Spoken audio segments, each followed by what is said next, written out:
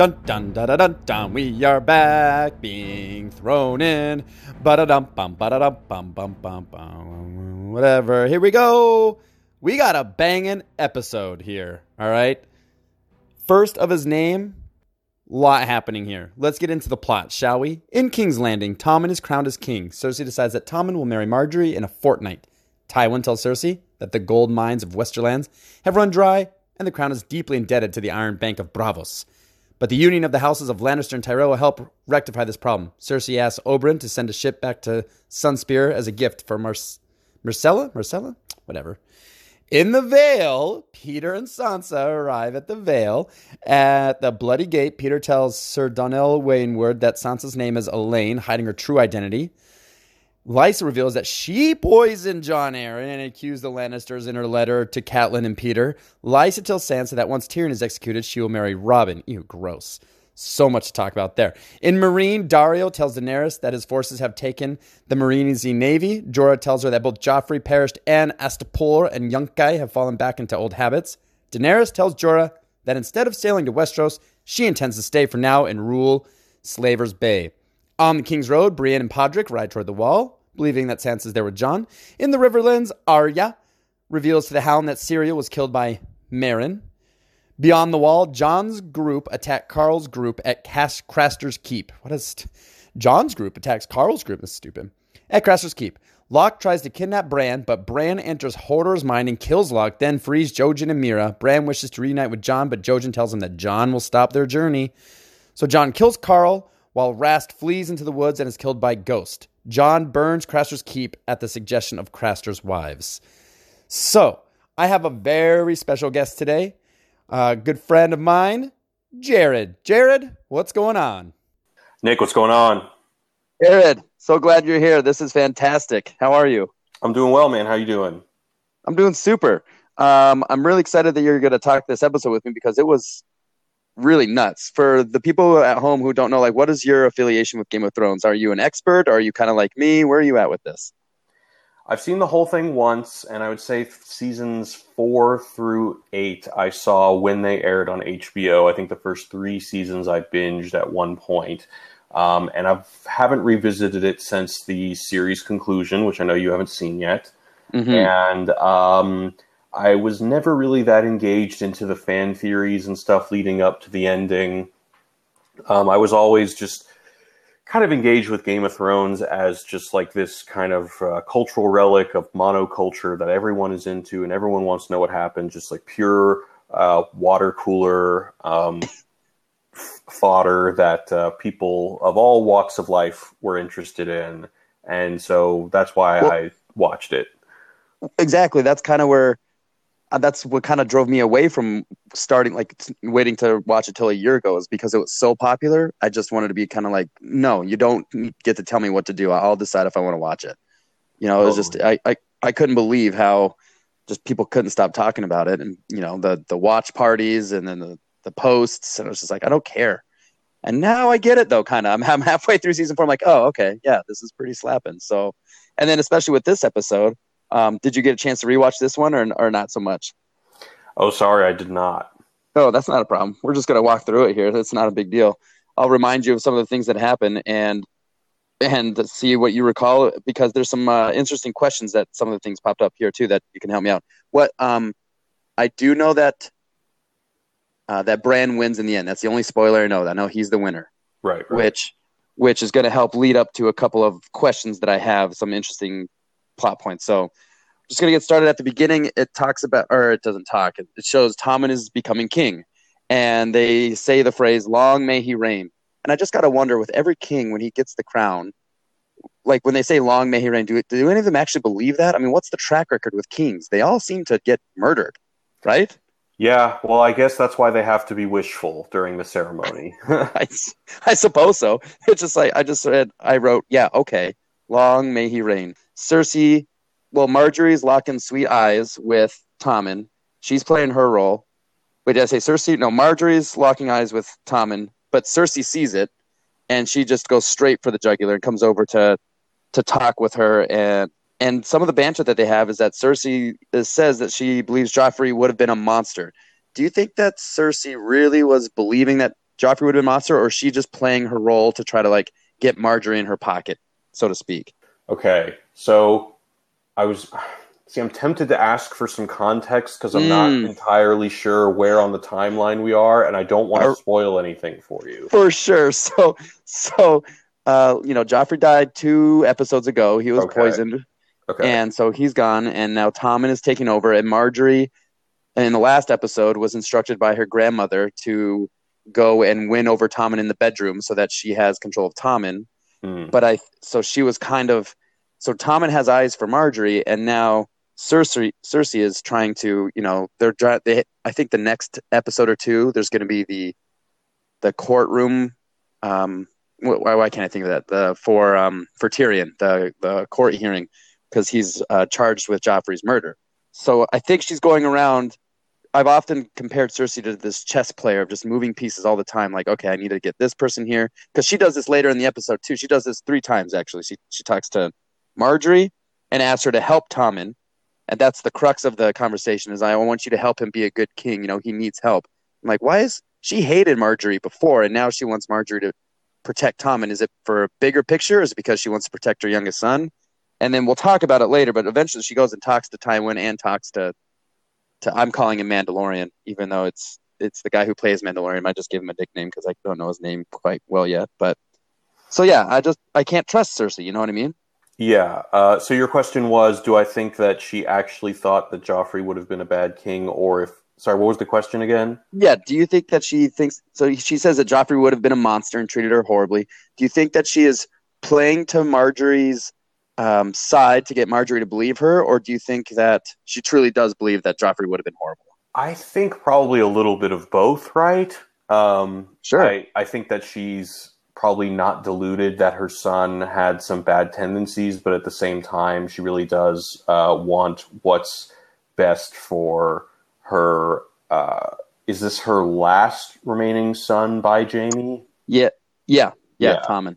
Yeah, so I think that she's definitely being extra protective. So yeah, Cerci is just doing Cerci things, being a bad bitch. We're going to move to the next scene where it's Daenerys, and this is a real big question I want to ask, is that she's got 93 ships now, right? She's got the Unsullied. She's conquered Yunkai and that other place, Istanbul or whatever. I wrote Istanbul. That's not it. I forgot what it was already. So she conquered these things. She has the ship. She has the army. She says, like, can we go? She's got these dragons that are growing. She's getting super strong.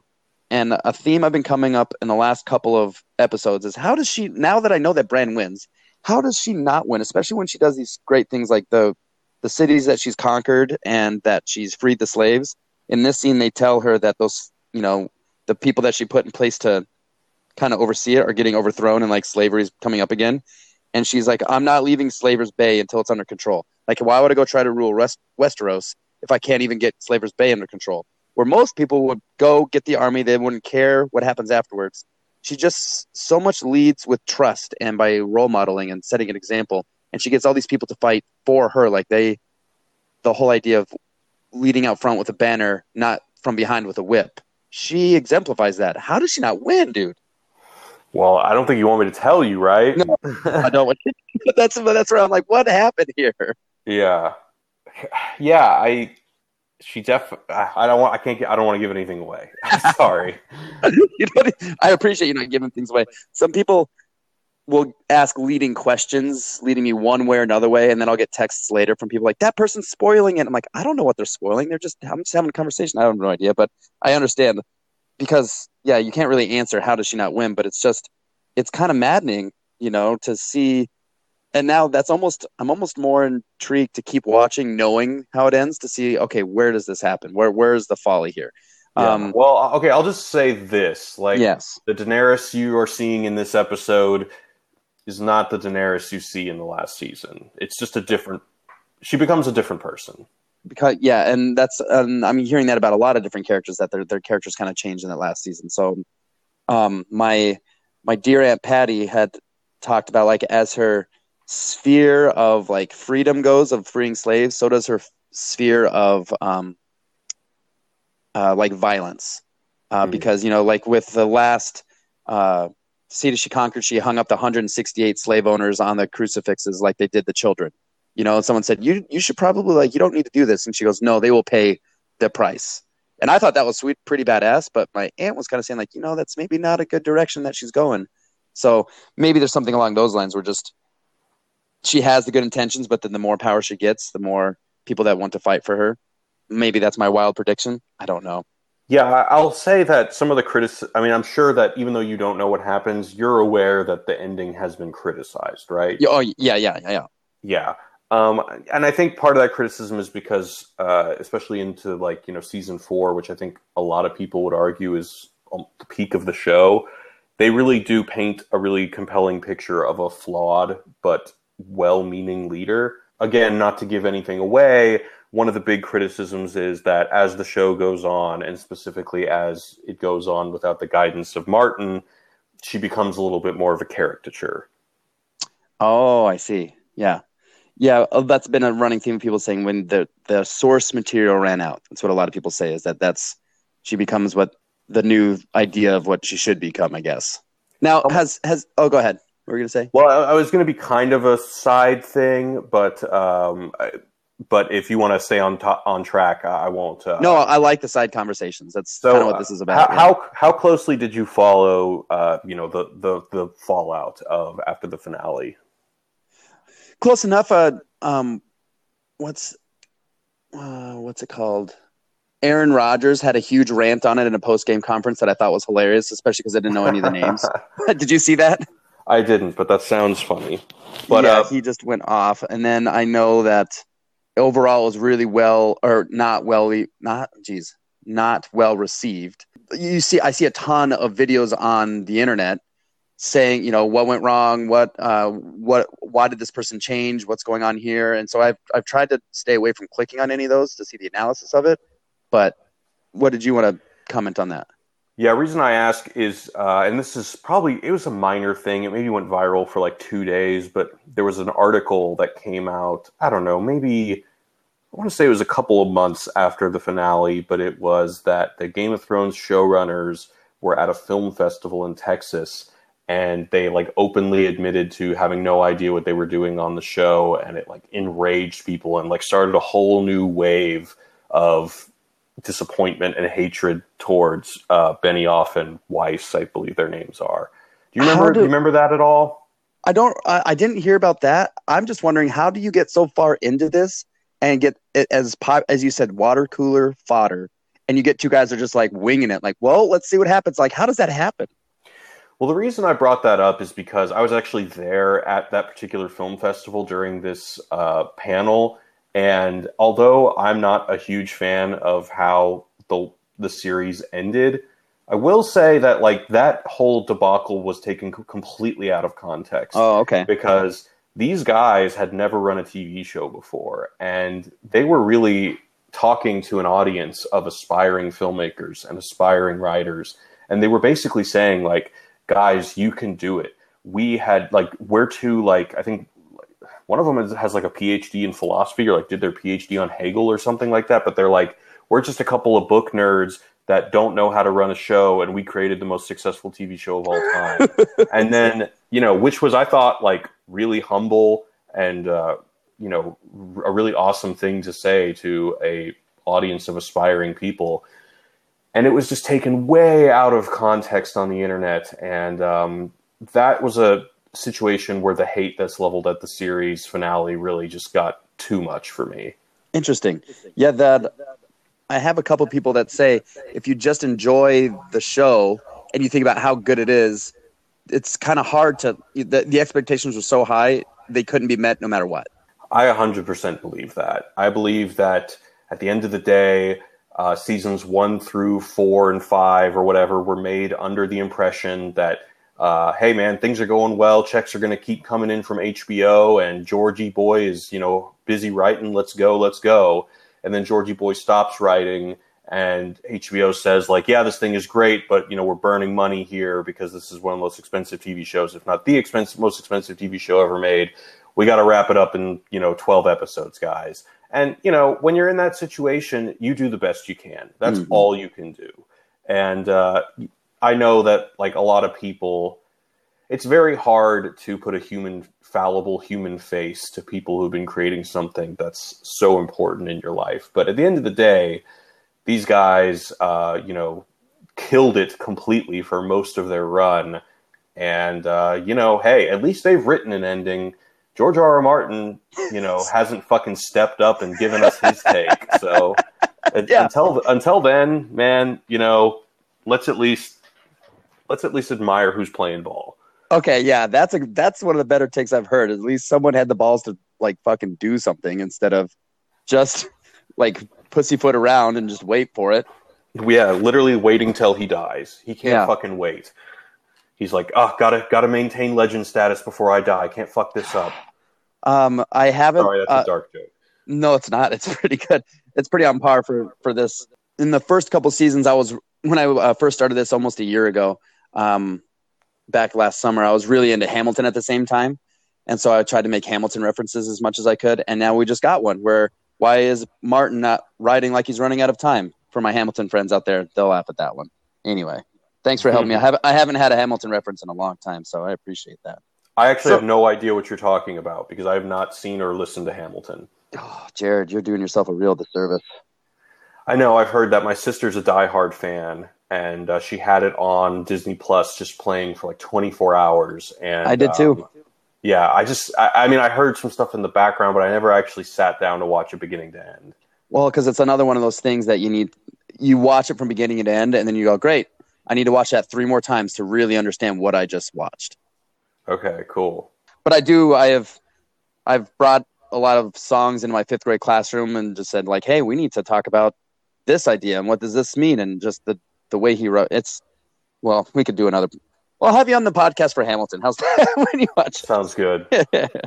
Anyway, so back to Thrones. So after Daenerys and that whole scene, which I really liked, it cuts to Baelish walking with Sansa up to wherever that place is called, wherever Sansa's aunt is, Aunt Lysa. And Baelish is going off saying, know your strengths and use them wisely. One man can be worth 10,000. And his stupid accent kills me. Like, one man can be worth 10,000. Just like, dude, shut up. It annoys me. And then, but I just thought it was interesting how they're going up to I wish I could remember what it's called, but I have my first oh fuck moment was that to see Lysa and her son Robin, where we haven't seen them since the first season. Then it was cute to see Sansa stick up for Tyrion when they were talking shit about Tyrion, which I thought is an interesting dynamic. I wonder if that's going to get revisited. I didn't realize how Lysa was super hot for Littlefinger or Baelish. And then my huge oh fuck moment here is that Baelish so far just revealed that he is behind everything. The puppet master. He told Lysa to poison her husband and then write a letter to Cat saying it was the Lannisters. Like everything, this whole shitstorm got started with Peter Baelish. So now what is this dude's fucking deal? Yeah. I mean, he's definitely the little trickster. Yeah, I've often talked about Cersei playing chess, and it feels like Baelish is playing 3D chess. Totally. Yeah. And so your first oh fuck moment was just that like Robin is all grown up now, and you're like, oh shit, that's the same kid. I remember having that feeling. Yeah, because the last time we saw him, he was make the little man fly, and he's sucking on Lysa's boobie, and now he's grown up, and I'm just like, thank God he's off the tit. That's great. Yeah. But it was very wild to see him grown up, and then that oh fuck moment got really shouted over when And I think that Baelish is even using Lysa here, like the way he I didn't write the quote down, but he just said, things are forgotten, but they're only remembered if you breathe life into talking about them. Just like shut up, like what's done is done. The past is past. We need to move forward. Like the plan's in motion.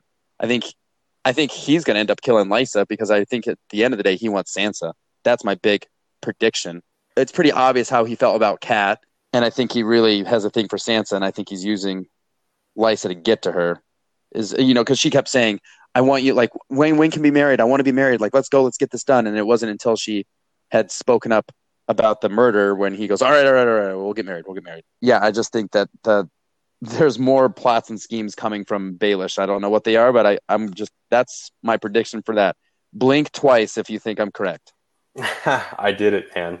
All right, I did perfect. something. You did something. All right, cool. So yeah, that was the biggest moment for me. I was texting my sister like crazy when I was watching this because she was really one that's like gotten on me. I'm like, Baelish? She's like, yeah, scumbag. I'm like, whoa, okay. Yeah, him and Varys are both like, Right, you know, the Varys. really behind the scenes, calculating, cunning, manipulative types for sure. Yeah. If you can remember up to this point, who would you say would have been your favorite character? If you can remember, I mean, it's been a long time since you've seen it. You obviously haven't revisited, but if you remember, like, who did you like? Who were you rooting for?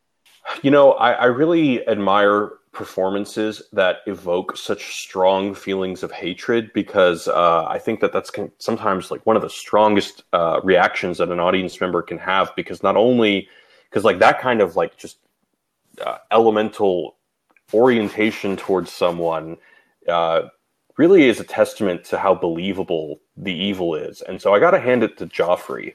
Mm-hmm. You know, everyone just hates the shit out of him. Me It's like, included. I don't know if you saw the movie. I mean, this is like an '80s movie, Ordinary People. But Mary Tyler Moore plays this super hateable character, and she's amazing in it. But same thing with I can't remember her name, but whoever plays the original Nurse Ratched. And so, yeah, I mean, Joffrey just is one of the most unforgettable characters of the whole series. He evoked one of the strongest reactions. Episode to episode, people were so happy when he died. That guy, I understand he doesn't act anymore, but man, he was so convincing. He really was. I had a running gag when it first started going. Was like, if Joffrey and Malfoy got in a fight, who would win? Because they're both kind of bitches. But Oh yeah, but I mean, he's PG compared to the yes, shit. he's very PG. This was season 1 where I'm making these comparisons. By about season 2 or 3, I'm like, oh, this is a different level of monster here. Yeah. And it's funny you say that because I know people who, you know, will Tombstone will be on. People are like, oh, I don't like Val Kilmer. I'm like, why? He's so gross and too like Doc Holliday is just such a weird character. I'm like, isn't that his job? Like, didn't he do a good job of making? Then you do like Val Kilmer. It turns out, right? Yeah. They just don't know it. They don't get it. So now we move to Cersei doing her chess playing because she's talking with her dad, Tywin. And I wrote, hold up, the Lannisters are bankrupt for like 3 years. And so Tywin is marrying off with the Tyrells for resources, like for money. And then a really good exchange between Cersei and Tywin, and Cersei gets last dig to gain points for the conviction because she's trying to, you know, get his vote to convict Tyrion, it looks like. And she just says, like, you know, the Lannister name is all that you care about. And Joffrey was going to let the name live on, and you have the chance to convict the guy who murdered him. Like, this is your chance to live up to your whole moral code of the name is the only thing that lives on. Not much there except just chess moving. Then there's a quick cutaway to Arya giving her list of names that people she's going to kill, and that list just keeps getting bigger and bigger. And then the Hound the Hound's like, finish your list, girl, and she finishes it with the Hound, and I'm like, the Hound has saved you a couple times. He's walking with you. I get that he's not a good person, but can't not good people like have redeeming qualities? I would just wonder if he is going to redeem himself, or if she is going to make do on her vow to kill the Hound, or any of these people. Like, I hope that I've been rooting for her for a long time, but she's kind of like, to talk about Georgie boy, like, shit and get off the pot. Like, Arya, like, I need you to stop wandering in the woods and do something here, you know? Yeah. Well, without giving anything away, stuff's going to get pretty cool with Arya. Okay, yeah, I figured as much. I just figured it has to get cool because they did such good groundwork of setting up the strong female that she is. Now I'm Aaron Burr and I'm waiting for it. Yeah. I got another Hamilton reference, and man, you're doing great for not seeing it. You're setting me up great. Throw me softballs. This is fantastic. So then we cut to Lysa bringing in sweets, and it's funny. I wrote as I'm watching this, I don't like her. Oh geez, this is heating up because she like gets into Sansa's face and like is holding on to her arms and like saying like what is your problem? Like why does Baelish like you, and I don't like, basically I don't trust you. And then it finishes it off with that she's going to marry Robin. And I'm just like, oh my God. I have a list growing of like most tortured characters. And then there's Theon, who's obviously being tortured right now. And he has turned into Reek, and that's all I know what's going on with him. not good shit's going on with Theon / Reek. But then you have like Catelyn Stark, who's been super tormented in terms of losing her husband and then going on the road. And then Jaime was just trolling the shit out of her until he eventually let him go. And then, then her son took her captive. And then her son married somebody else without her approval. Like she doesn't know where her daughters are. She just was very tormented up until her death at the Red Wedding. But now, like Sansa, I'm just feeling I hated her in the first season. She was so annoying. And now I'm just feeling so remorseful as when she got Joffrey, and this was really pre-Monster Joffrey, he was just a douchebag still. And I was like, you know what? You deserve Joffrey. You made your bed, now sleep in it. And then, obviously, when Joffrey had Ned killed, I'm like, oh, this isn't good. And then they had her marry Tyrion. And I'm like, well, that sucks for her, but also, like, Tyrion's at least a good person, but still, like, that's not ideal for her. But now she gets rescued, and now she's going to marry her cousin Robin. Like, she just gets screwed every which way she goes. Yeah. So you're saying that the whole Reek transformation is happening right now in this episode? Not in this episode. Reek just makes my list of tortured characters. Oh, okay. He's being physically tortured. He actually had mental torture in too, like his dad just not caring about him and whatnot. But it's just thinking about, like, there's characters that suck, like Joffrey, as you talked about, but there's characters that your heart aches for. And Sansa is now climbing that list for me because it just, when one thing, like, it's like one step forward, 3 steps back for her. She can't get any traction. So yeah, good things are coming for Arya. I'm wondering if good things are coming for Sansa or not, because it could get worse. I mean, yeah, you're supposed to marry Robin, but I'm having a feeling that Baelish is going to swing his self in there. I think that's the real bad shit that's coming. Yeah. Well, one thing I can definitely say without giving anything away, because I don't want to confirm or deny a lot of your suspicions, which are very good suspicions. But you did mention the whole Reek thing, and that was just one thing that I had a particularly strong reaction towards. Because, man, I mean, whether or not the actual depiction of the event was graphic or not, it's still just, if you actually think about what's going on, it's one of the most depraved things I've actually seen dramatized on the screen. Horrific. Yeah. And yeah, like it's weird how, so I think you haven't gotten to this point yet, but there have been a handful of times that people are outraged over something that happens in Game of Thrones, and usually it has to do with something like sexually oriented. But I don't remember anyone complaining about just, what was happening to Reek. Yeah, I always found that to be probably the most shocking thing that happens in the whole series, if you really try to think about it. Right. He's completely, I mean, like I said, he was already tormented before. Like, he's trying to win his father's approval. He doesn't feel like a real son. Like, it's just layer upon layer upon layer. Like, who is he? Who is this person? Who am I? Am I part of Ned Stark's family? But they took away my family, so I'm going to try to fight for my family. But they told me, and now I'm kind of like a sellout. So I'm going to try to win some glory back for my father. And then I'm going to get captured along the way and get completely broken to where he's a completely a new person. And it just, what unfolds, it just gets worse and worse. And I still don't know why. What's happened? Like, why did they do this to this person? I don't. And the answer very well could be because they could. I don't know. I'm sure I'll find out one way or another. But it's just like, I hated Joffrey, and then all of a sudden, what was the guy's name? Bolton, was it Roose Bolton or something like that? That's been torturing Theon. Right. Can't think of his name. Ramsay. Ramsay, that was it. Okay. Ramsay. Yeah. I don't know where I got Roose, but yeah, Ramsay. Ramsay is he is a worse character. He is worse than Joffrey. Would you agree? Yeah. I mean, he's another good one, but I still think that Joffrey was just more memorable. Yeah. I wonder if that has to do with the fact that it was like a kid playing the role of like the sadistic thing, like just someone from such a young age could be so maniacal. Could be so awful. I definitely think it's that. And like, no disrespect to the actor who's brilliant. He also has that kind of like believably inbred look. I feel horrible saying this, but you kind of know what I'm saying. And that's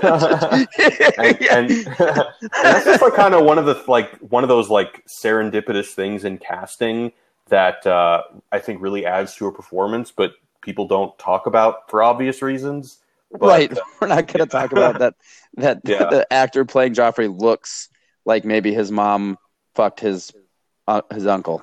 Right? Yeah. That's what I'm saying. That's the high quality analysis that you come to me for. See, this is why we have you on the show. This is where I get my experts. That's what I need. Yeah. Then we cut to a fun little scene with Podrick going on a quest with Brienne. And she's like, and he can't ride a horse very well. And it's just funny. And Brienne just says, like, you don't need to be here anymore. I can be by myself. And he just says, and she said, what do you think they'll say? And he goes, well, then they'll say I'm not a very good squire. And it was kind of a nice moment. And then he almost falls off the horse. And so it's just, I'm interested to see how this dynamic plays because Brienne is awesome. She is super cool.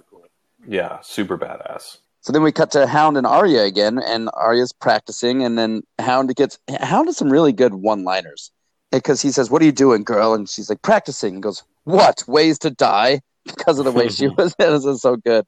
And then this is a theme that I've come to a lot in some of these episodes, is just the theme of power and what is power. Because Baelish says knowledge is power. Cersei says power is power. It looks like Hound feels like strength is power, as he says that your friend is dead and Meryn Mount isn't because he had armor and a big fucking sword. The idea of walking silently and carrying a big stick, like what really does dictate power? Knowing the right people, being the strongest in the room.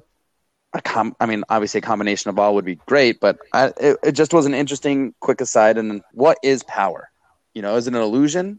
The Cold War, no one fought anybody, but it was like who had more nukes and what were we going to do with them? It was like, what? My thought on this is that I feel bad for you, Nick, because this line of thinking is exactly what's going to prime you for disappointment in the finale. Oh, no. Oh, no. Okay, I'll just take that and run. All right, well, I'll be disappointed in the finale. Because, you're asking good questions, and you would hope that an ending would at least, Socratically present another question, sure. Or, maybe even, dare to answer the question, and it doesn't really do either one. So that's, and maybe that, so again, where you and me come full circle, it's like, they did the best that they could, and they're out there doing it, but you can't leave these questions unanswered. You can't leave these things that people are talking about actively like, well, let's answer this question. If we're going to do it, let's do it. At the end of the day, I don't know, if you were running that show, if you were them and you had some data in front of you, and, this is how, unfortunately modern entertainment is everything is based on data and market research and stuff like that. And you had in front of you that 70% of your fans don't give a shit about what you just said about, how the show explores power. And, the market research suggests that you're going to get the most gratification from your core audience if you have this many fight scenes and this many love scenes or whatever. I don't know exactly if that's how it happened. I would actually be interested in knowing, I don't know if a statistic has ever been done of this, but of the entire population of people that watch Game of Thrones, how many of them were actually disappointed, and how much of the backlash that we know of is just from a very loud minority on social media? That's a phenomenal question. That would be great. Because again, if they had those stats, this faction is interested in power, then would they know that the power is with the squeaky wheel, and that the squeaky wheel is going to doom it? You know what I mean? Just in a meta kind of way, knowledge, oh man, yeah. I don't know. Obviously don't have an answer, but that's an interesting. I wonder if that data exists. I'm far too lazy to go find it out. I'll ask one of my 7 followers to go tweet it out to me. That'd be great. It's kind of like the meta thing with Star Wars and how George Lucas started out as this indie rebel in the film industry and then became the evil empire. Yeah, absolutely. Yeah. It's you became what you wrote about is what we shouldn't become. Yeah, and he's self-aware about it. But yeah, it is interesting how art mirrors life sometimes. Sure. What a great transition to talk about Star Wars, because Mandalorian's in the next scene writing poetry. I thought that was awesome. I don't. What's the guy's name? Do you know the real actor's name, or even his character? I forget. He's the prince of something. I just know he's playing Joel in the HBO Last of Us adaptation. So I'm just kind of all right, man, better step up to the plate. Better be good. He's good in everything. He's rad. Good. Well, I'm not saying that I think his performances are lackluster. I'm actually not very familiar with his work because I've not seen The Mandalorian. But I just hope it's good. Jared, you have so much homework before we talk again. You got Hamilton, you got Mandalorian. My goodness. Yeah, to be honest, man, I don't really watch a lot of content these days. I stick to like a handful of shows that are like my comfort viewing. And then in general, I'm just doing a lot more reading these days. Like I'm just kind of, for years I had to like watch these series like for work and it was Right. kind of exhausting. So I'm just a little bit like, as good as WandaVision is, like there's nothing I want to do less than watch it just because it's just not, I'll catch up in like 5 years when I want to do that shit again. Right. And it's funny too of not only that is that you have every toolbox like me that you have never met or your friends that you talk to on a daily basis, like, have you watched this? Have you watched this? Like there's so much content. I can't do it. Please stop. Please just I'll go read my book. That'd be great. And with the pandemic, you don't have an excuse not to know about all that shit. Like, Very what else true. are you doing, man? What else are you doing? Right. You're getting caught up on content. So anyway, he's writing poetry for his 8 daughters.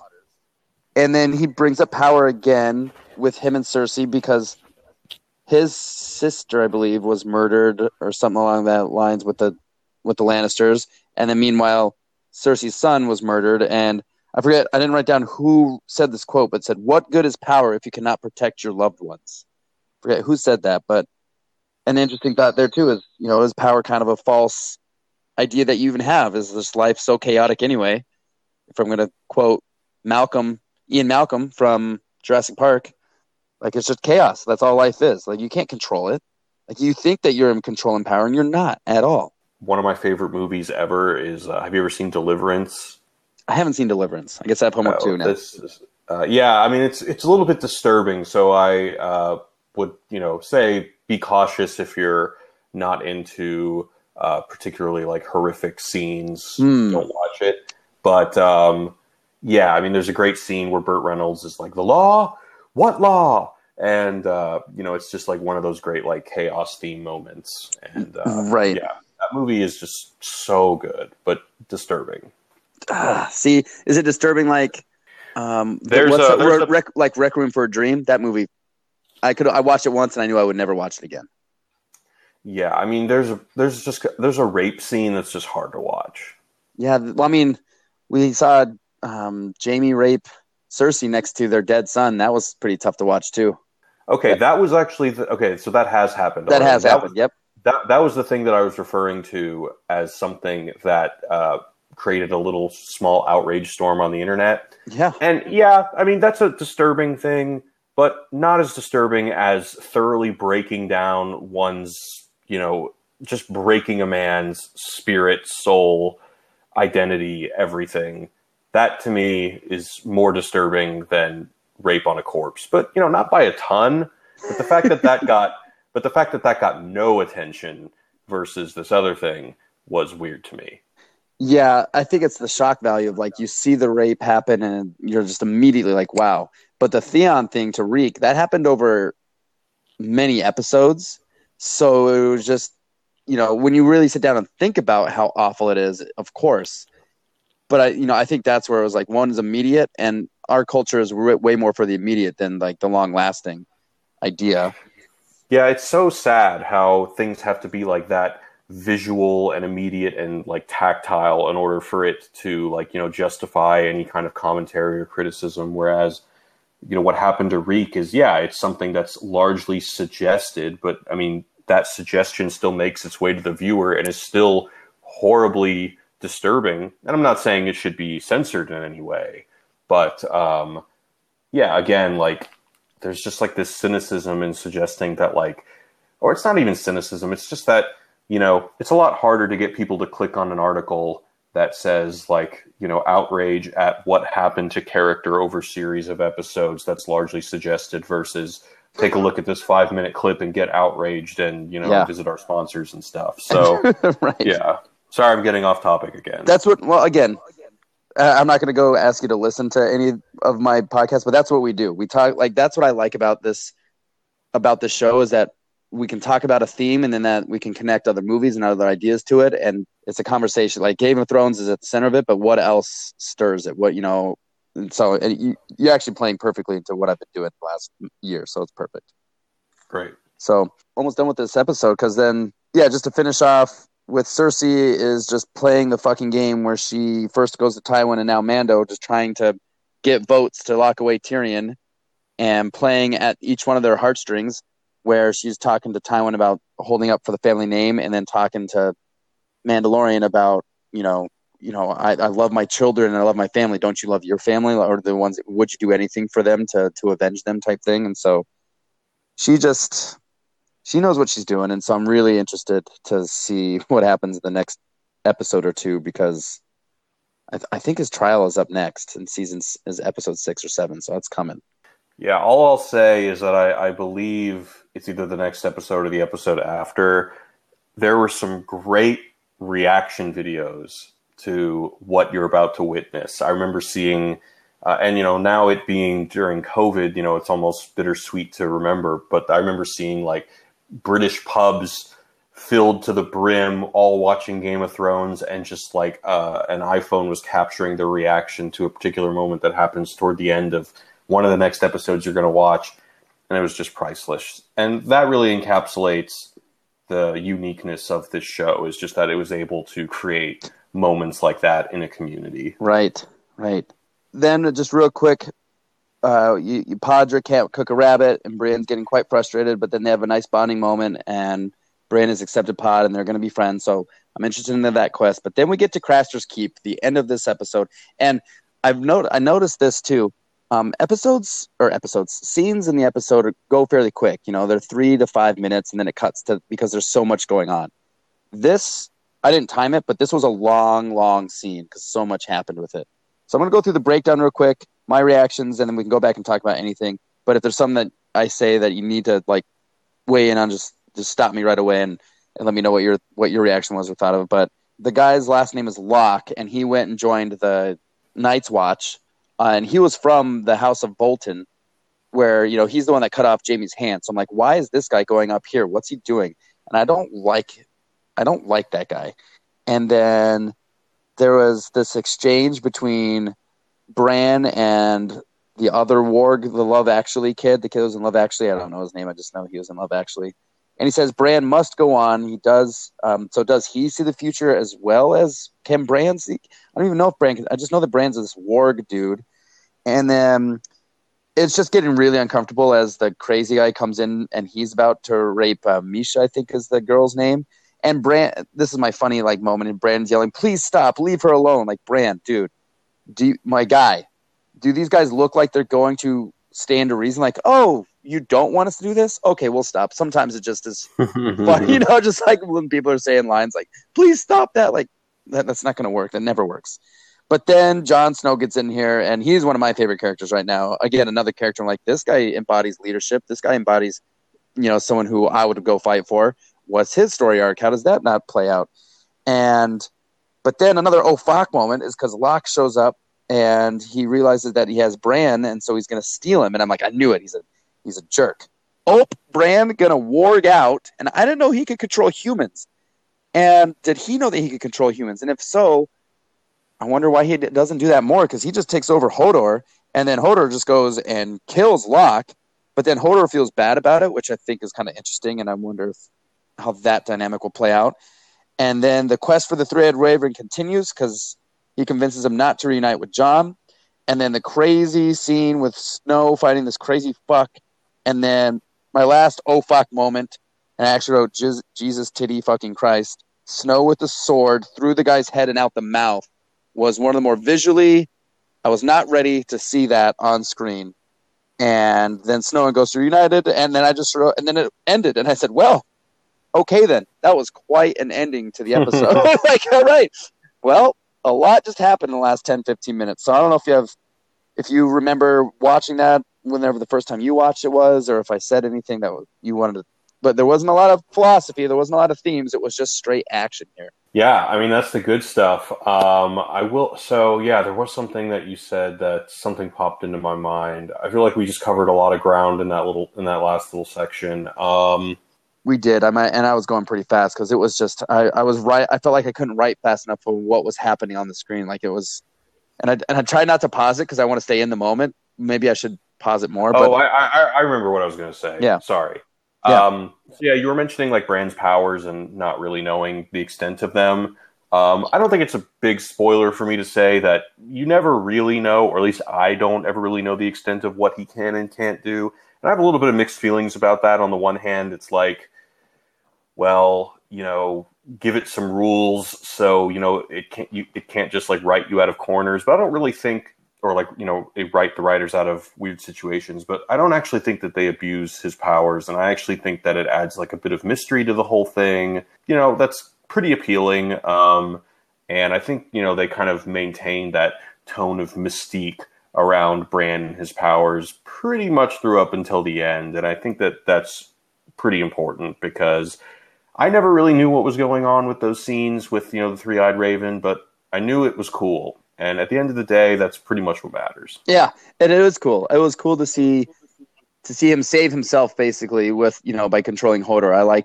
I thought that was fun. And yeah, you don't ever want writers to just write up like, well, now, magic, boom, like in Harry Potter. Like this does they it. don't make him. They don't make they. And again, I don't think this is too much for a spoiler, but they never make him overpowered. Like they definitely resist that temptation. And that's all you can ask for, probably, right? Yeah. Yeah. So that was the end of that episode. The first 4 episodes. I mean, Joffrey dies. There's some things that happen in season 4, but it was kind of slow moving. This one really picks up speed, in my opinion. And so now, as you say, the next couple ones, I got some good things looking at here that I'm going to jump into, I think. Yeah, I'm really interested to hear how you react to the ending because most people, myself included, go into the ending with high expectations and are sorely let down. But I imagine your expectations by this point are rock bottom. That was like me with The Sopranos. I assumed that I was going to be horribly offended by the ending, and then it happened. I was like, "Oh, okay, that's it. Not that bad." Yeah, yeah. I wonder too. What I've talked to so many people, and people have done so well at not spoiling everything else that there is that I could see. I'm pretty interested to see what's in a year from now, probably when I get there, is like, how am I going to feel about this? No, I'm interested to hear. Yeah. Well, I seriously am humbled beyond belief that you agreed to talk to me like we've never met, and I just reached out and you said, yeah, I'd be game, whatever. Who cares? It's just for fun. So, hell yeah, man. Yeah. Yeah, absolutely, man. It was fun. Yeah. Well, this has been Bacher being thrown in. Now let's get thrown out. We are back, getting thrown out. No one cares. No one really listens.